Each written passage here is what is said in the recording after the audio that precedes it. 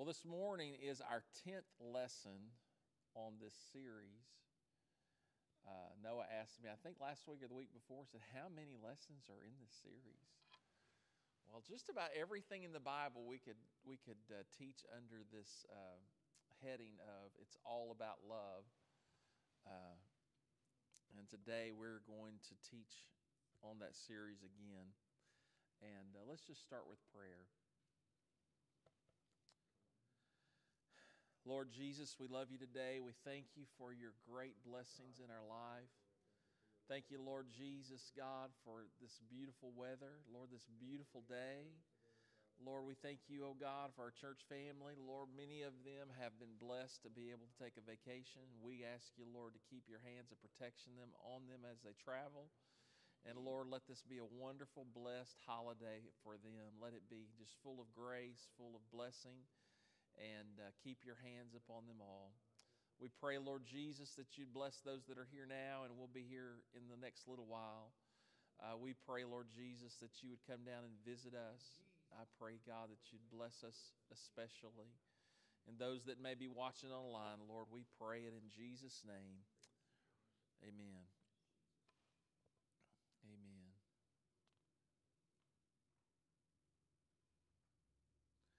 Amen. I'd like to do an exercise. I'd like you to just close your eyes and take a deep breath and breathe it out. Our life,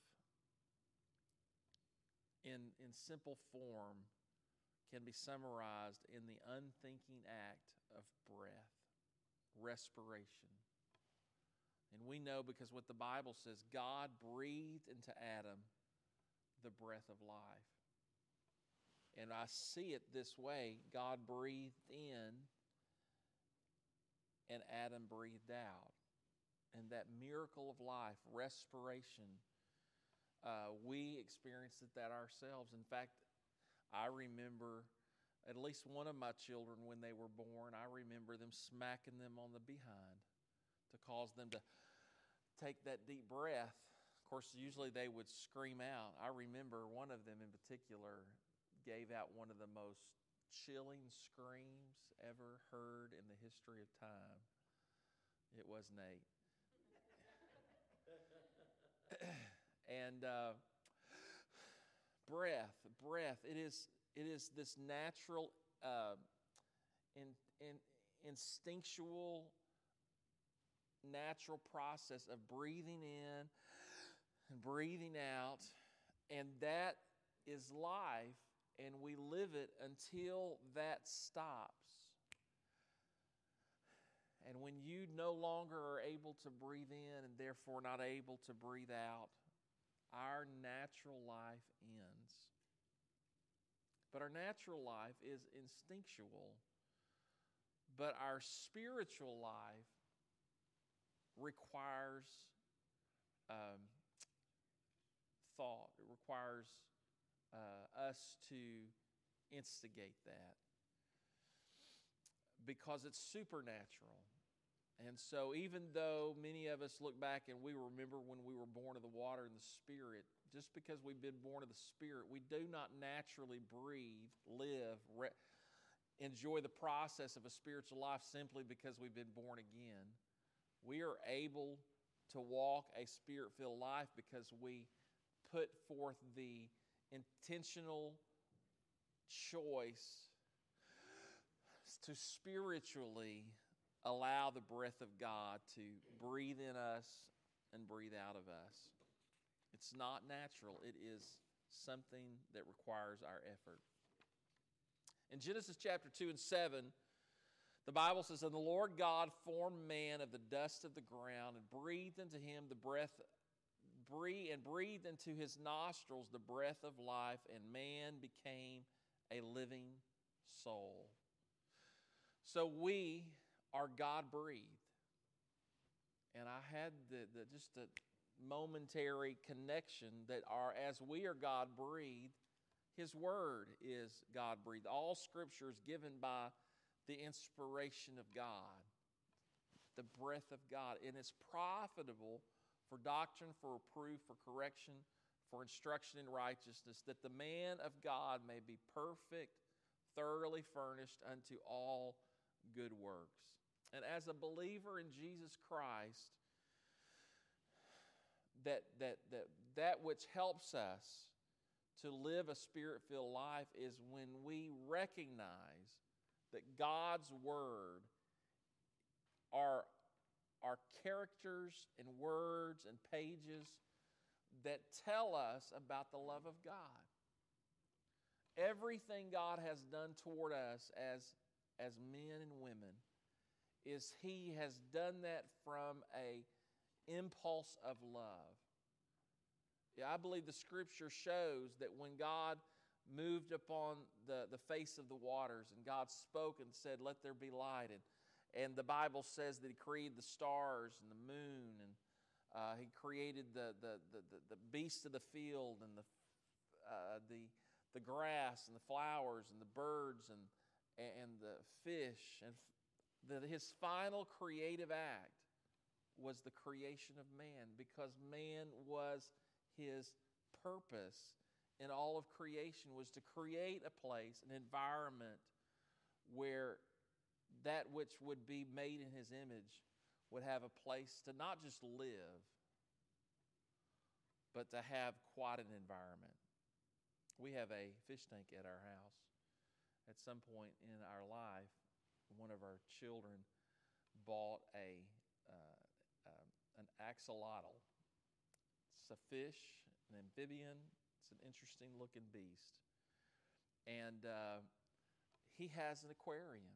And in that aquarium there's some fake plants and some rocks. And every once in a while my wife will drop his food in there. And it's a pretty sparse life for that little axolotl. But when God created us, He gave us the universe as our aquarium, if you will, as the environment in which we would live. And His impulse is from a place, God is love. And for us, as those that are made in His image, the way that we receive God's intent for us is that we love Him as He loves us.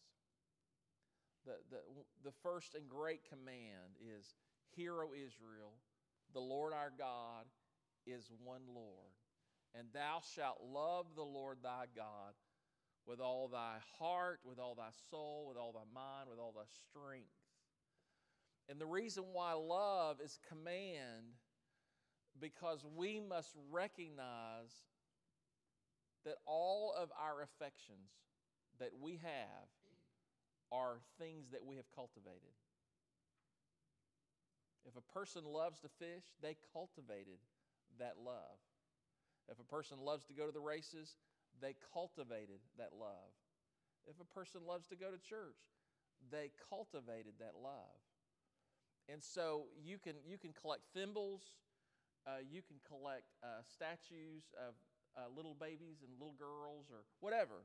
You cultivate things that you choose to love. And so we make a conscious decision of what we will love.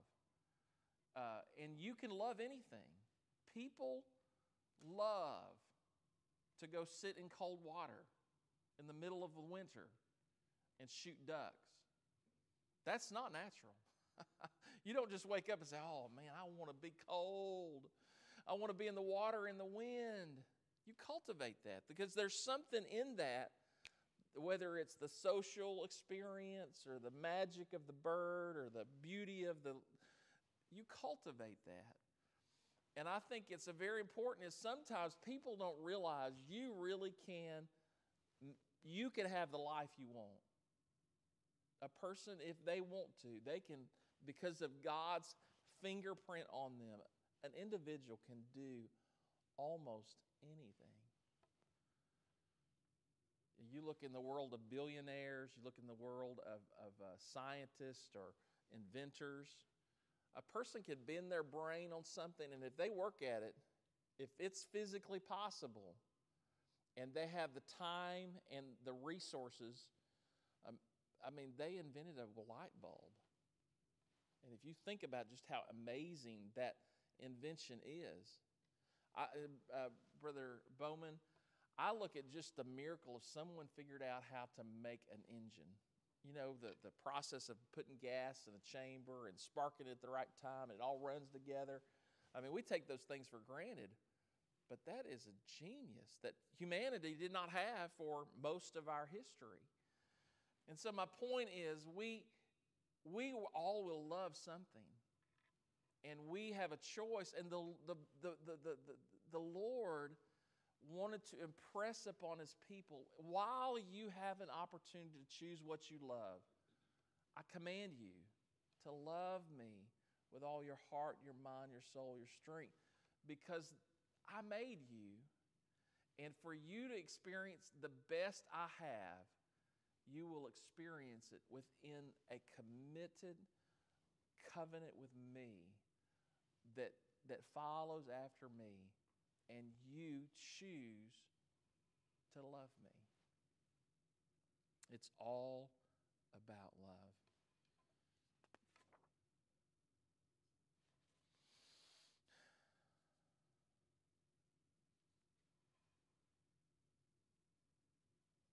Amen. I don't always look at all my notes. You know, love. John 3:16 says, for God so loved, how many can quote it with me? For God so loved the world that He gave His only begotten Son, whosoever believeth in Him should not perish but have everlasting life. For God sent not His Son into the world to condemn the world, but that the world through Him might be saved. He that believeth on Him is not condemned, but he that believeth not is condemned already, because he hath not believed in the name of the only begotten Son of God. You know, there are a lot of things about our country. I have my patriotism around my neck today, and this is Memorial Day weekend. And the purpose of Memorial Day weekend is to remember the honored dead, those who died in the pursuit, the preservation of liberty. And I know our country is imperfect, and I think it's never been more imperfect than it is today. But though it is flawed, it is still the best country in the world. There are literally millions of people waiting on our border. They want to live in America. And so for all its scars and all of its troubles, at this point, it is still the land of promise, liberty, and freedom. And that did not happen without cost. If you study the fate of the signers of the Declaration, they not only pledged their treasure and honor, they died for that treasure and honor. And America has become, I believe through the providence of God, one of the greatest tools of evangelism throughout this world. There are right now great harvests of souls on every continent of the world, in no small part to the prayers and the financial sacrifice of people who believe in Jesus, love Jesus, right here in these United States, have built orphanages. They are drilling for water. They're doing all kinds of things, not because the government requires it of them, but because from their heart they want to do good for the world. And of all the things that we can do good for the world, the greatest good we can do is to introduce someone about Jesus Christ, because He changes lives. He changes lives. And no doubt we believe in the dynamic of the spiritual conversion of being born again. There is a spiritual reality, but there is a companion to the reality of the spiritual experience. And that companion reality is when our spiritual experience is married to the Word of God. There is there for us a combination, a recipe, a way of life, a way of living that provides the best place for children, but provides the best environment for a marriage. No doubt there are people that are believers that have terrible marriages, and in every case it's because one or both of them are not living in a way that honors the Word of God in their life. Amen. Amen. It's all about love. I read this morning, and as we are capable as preachers, we can fit almost anything to any sermon. But I made a connection for me. It is said that Eskimos have over 100 words for snow.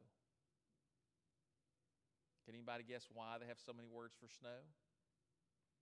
Because they live in a world of snow. I have read, and I actually heard a podcast for Bible translators, the process of translating the Bible into the Inuit language. One of the hardest things is there was no word in the Eskimo language for tree because there are no trees where there's all that snow. They live in the Arctic place. But in the same way, the Bible has almost 1,000 words for God. And as a believer, just as snow has so many descriptions for the Eskimo, for the believer, our world is a God-based worldview.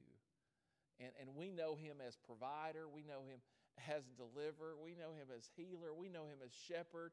We know Him as protector. Come on, somebody. We know Him as merciful. We know Him as a way maker. How many times have you been broke and didn't know how you're going to pay your bills? Yep. Thank you, Jesus. And some of our children don't know what that's like.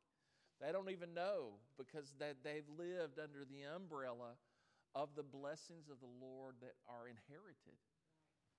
And so when we talk about the love of God and the environment we live in because of the love of God, the benefit of that love, you know, we probably, I would not say that we are in the most racially divisive time in America.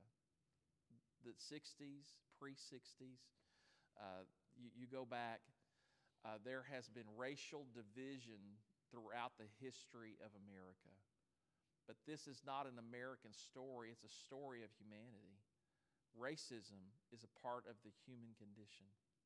If you go to Belize today, every race of people lives in a different neighborhood.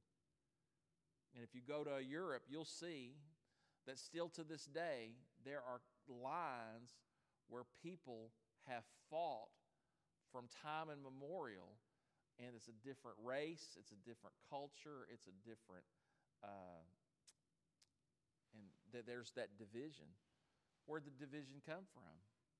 The Tower of Babel. Man was unified in their opposition to God, and God made a decision. And He cursed man. And the curse of Babel is He created the environment where racism divided mankind. He chose, I would rather men be divided against one another than for them to be united against me. And so I say that to say that we live in a racialized country.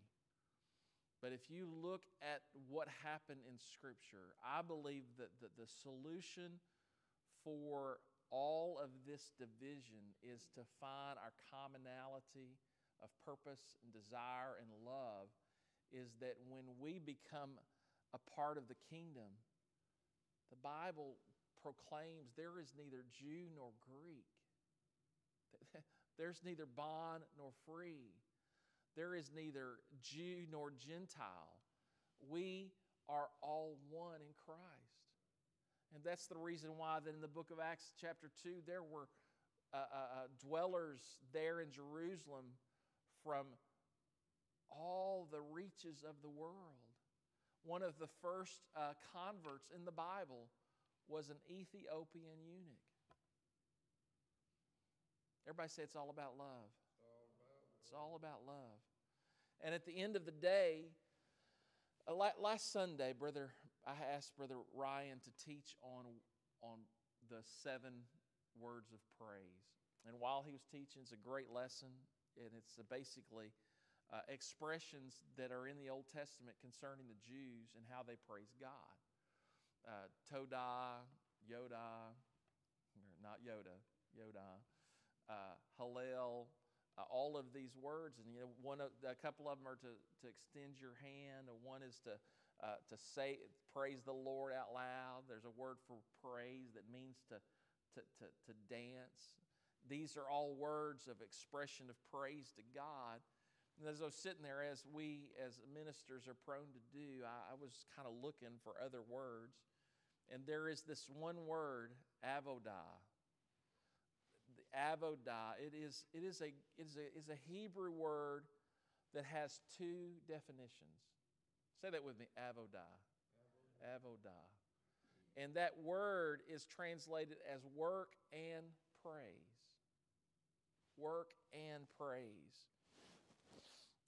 And essentially, the point is, the ancient Hebrews had a deep understanding of how faith and work come together in their lives. And so it shouldn't be surprising then that they use the same word for work and worship. The Hebrew word for avodah jointly means work, worship, and service. The various usage of the Hebrew word found first in Genesis 2:15 tells us that God's original design and desire is that work and our worship would be a seamless way of living.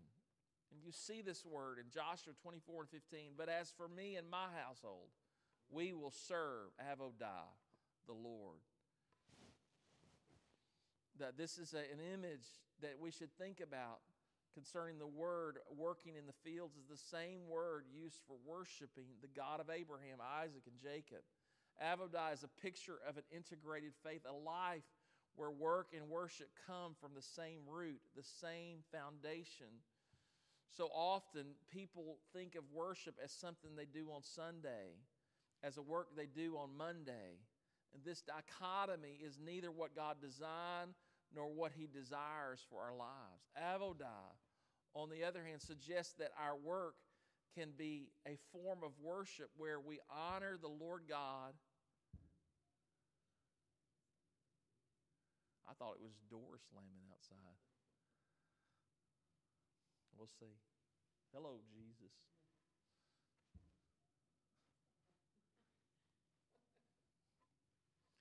Well, praise the Lord. Something up here. It's up here, I think. Those that are watching, you may wonder what's going on. It's the drums. Anyway, we've got some type of thumping going on in here. Amen. The angels are showing up. Amen. We're going to have a miraculous service. Avodah. Avodah. Colossians 3:16 and 17, the Bible says, let the word of Christ dwell in you richly, in all wisdom, teaching and admonishing one another in psalms and hymns and spiritual songs, singing with grace in your hearts to the Lord God. Verse 17, and whatsoever you do in word or deed, do all in the name of the Lord Jesus, giving thanks to God and the Father by Him. So it wasn't the drums? Thank you, buddy. So I think that, and I experienced this personally with my father. My dad, he's here, and he would tell you he's not a perfect man. But I'm not going to sit here and go down his list of imperfections. Thank God. Love covers a multitude of sin. But I know that while I worked with my father, he did live this out. He talked to Jesus. He talked about Jesus. Anybody would stand still long enough, he was going to talk to them about Jesus. And I did learn,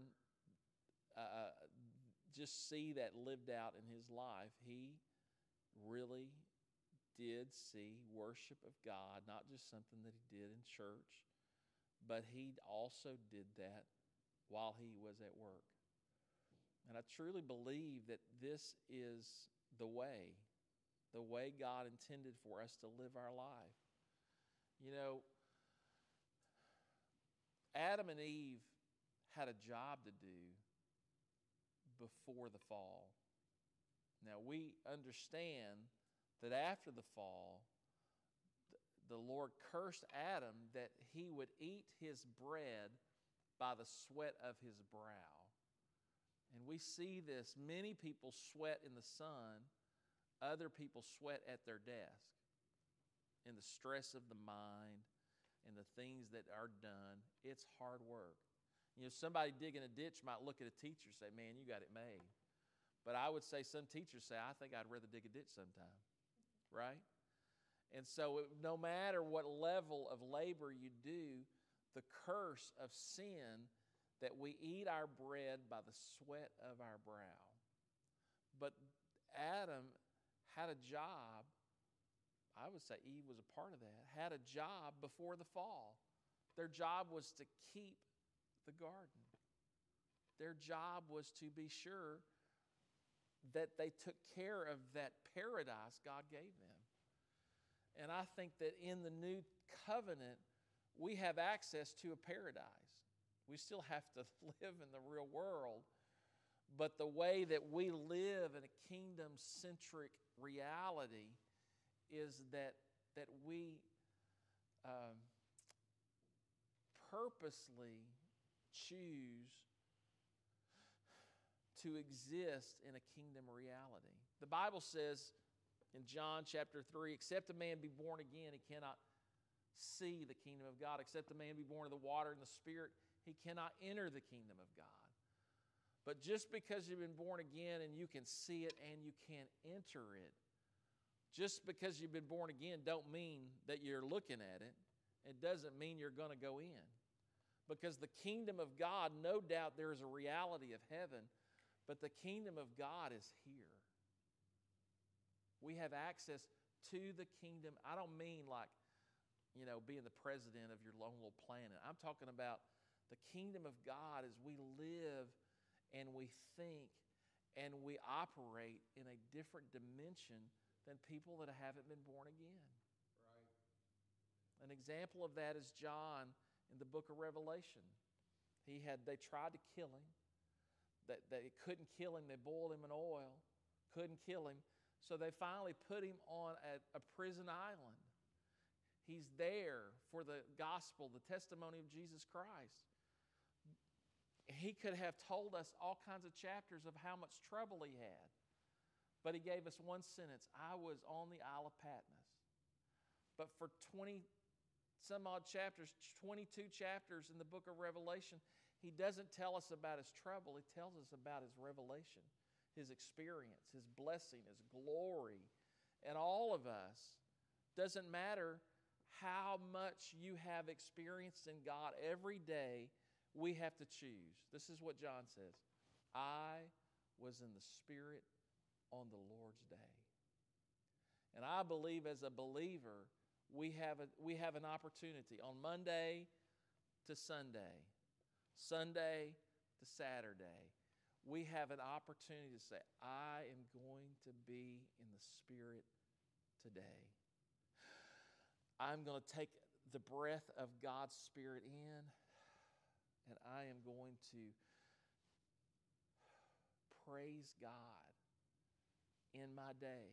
Whether I'm digging a ditch or teaching a class or figuring out numbers or doing paperwork, whatever it is that I find myself having to do, I have the opportunity to choose that I avodah the Lord, serving the Lord. Whatever I do in word or deed, to do it all as a praise to Jesus. Amen. Amen.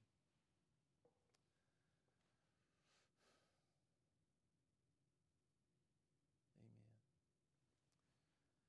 The scripture says, it was in the book of Psalms, I would rather be a doorkeeper in the house of the Lord than to dwell in the tents of the wicked. And I have said this to my children. I think they would remember me saying it because I know I said it to them many times. It is, I would rather than dig ditches and live for God than be a king or a president not living for God. Because there is a simple blessing in just living in peace and contentment in loving Jesus. I would rather be a doorkeeper in the house of the Lord. Because there's all kinds of things that we can fill our life with. But as a believer, we make a conscious decision. I will discipline myself to be sure that all I do, all I say, I am trying to discipline myself to love the Lord. You know, Jesus said at the conclusion of his Sermon on the Mount, you've heard me say this many times. I say this for the benefit of Brother Bowman in case he needs to hear this. That a new believer, many times people come to the Lord because they're broke, they're sick, they're confused, they're bound, they are having trouble in their life. So like many people in the Scripture, and probably all of us have experienced, in their trouble they cry out to the Lord, "Oh God, help me. Oh God, forgive me. Oh, get me out of this." And the Lord, in His grace, comes down and will forgive someone, will deliver someone, will provide for someone. And they're like, "Wow, I feel so much better. Things are turning around." And I tell them, new believers, I tell them, the bottom line is you're feeling better. But if you want to have a better life, you're going to have to live a different life. Because you cannot keep living like you were living and expect a different result just because you love Jesus. Jesus said in the Sermon on the Mount, He gave all these prescriptions to live in a life of peace that are against our human nature. Jesus said, if someone smites you on the cheek, what did He say? Turn the other cheek. If someone asks you to go a mile, go 2 miles. If someone does you wrong, do good for them. If someone curses you, pray for them. It's anti-logical. It's against our normal way of thinking that we would respond to people in an opposite way. And if a person wants to live a better life, if they'll study and make known to themselves to where it's right there in their heart and mind to live according to the Sermon on the Mount, they will raise their standard of living like here. And that's what Jesus taught. You know, if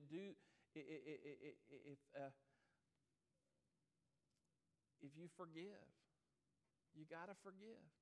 You know, I think more people will go to hell because they didn't forgive than practice witchcraft and are operating in sexual immorality. People will go to hell for bitterness more than they will for all this other stuff. They may be in bitterness and do all this other stuff, but the reason why many people will go to hell is because they refuse to let wrongs go. Wow. Has anybody been done wrong? Right? I know that probably the most hurtful things I've experienced happen in the environment of the church. I've had preachers disappoint me. I've had people in the church do me wrong. But at the end of the day, I had to come to a realization, first of all, if they keep doing like that, they're not going to go to heaven, and I don't want to go hell with them, right? But I also don't want them to go to hell.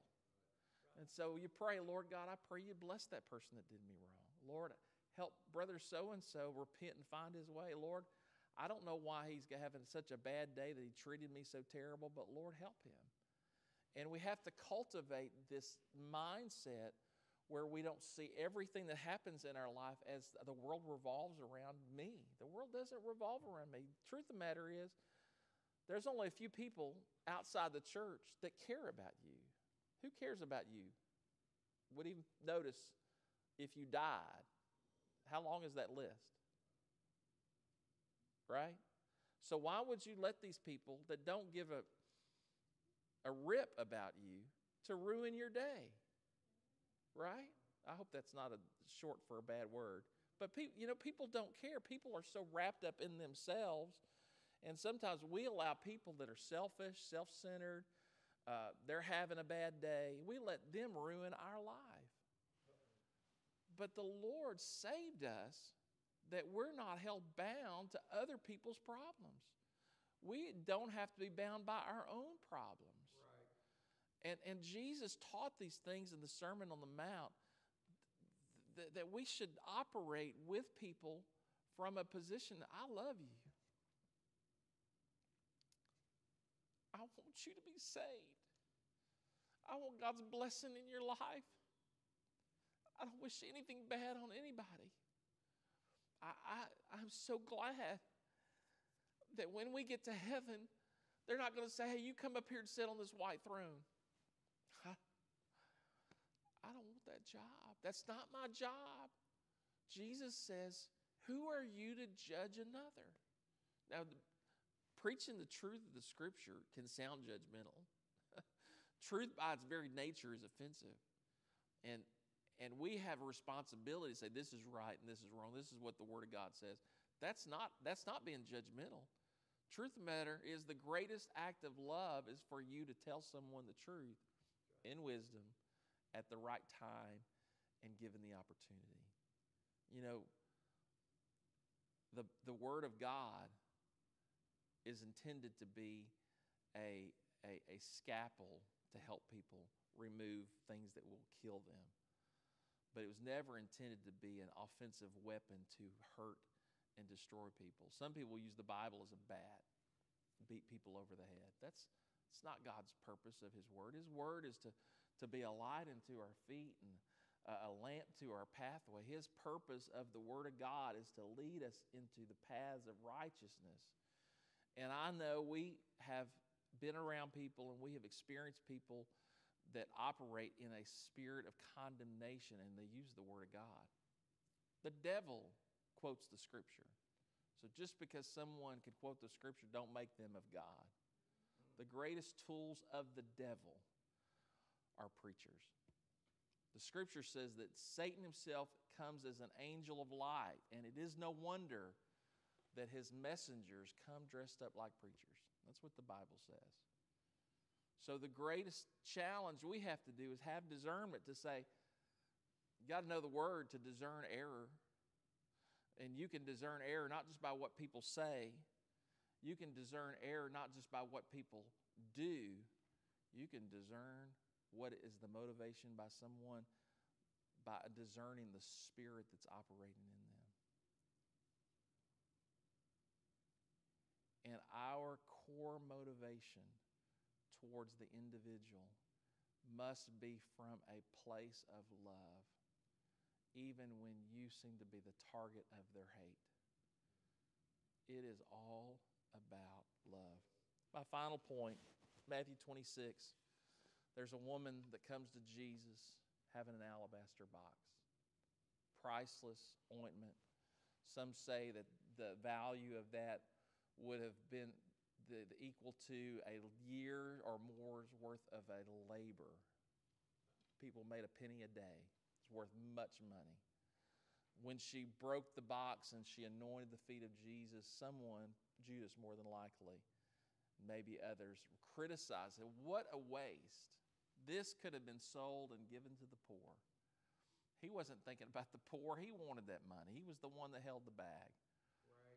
But the bottom line is Jesus looked at these that were being critical of her worship, and he said, verily I say unto you, wheresoever this gospel shall be preached in the whole world, there shall also that this woman had done be told for a memorial of her. Jesus said, hey, while you're preaching about the cross and preaching about the death and preaching about resurrection, There is a companion message of the gospel, and it is a message of worship, where we worship the Lord with our best. We give Him that which is precious to us. And if you are going to truly live for God, you are going to have to learn how to integrate into your faith a dimension that is willing to pay any price, to stay any amount of time, to work, to sweat any amount of sweat, to do whatever it takes, that you bring yourself in a place of complete submission in your love for God. And that's not going to happen on accident. Amen. You're going to have to make a personal decision. This is worth my effort of making it a priority. Amen. Let's pray. Father, I love you today. I thank you for your word. I thank you for your love toward me. I pray, Lord Jesus, that you, oh God, would take these simple words, Lord, and help them to be the material for you dealing and working and speaking to our hearts. Oh, how I love you, Jesus. You have been so good to me. I pray, Lord Jesus, that you, oh God, would help us to be aware of your great blessings that we enjoy because of the wonderful, righteous, holy, prayerful, godly people that you've put in our lives. I thank you for each one. I pray that you bless them above and beyond their dreams or prayers. And everybody said in Jesus' name, amen. About 7 minutes or so, we'll start church.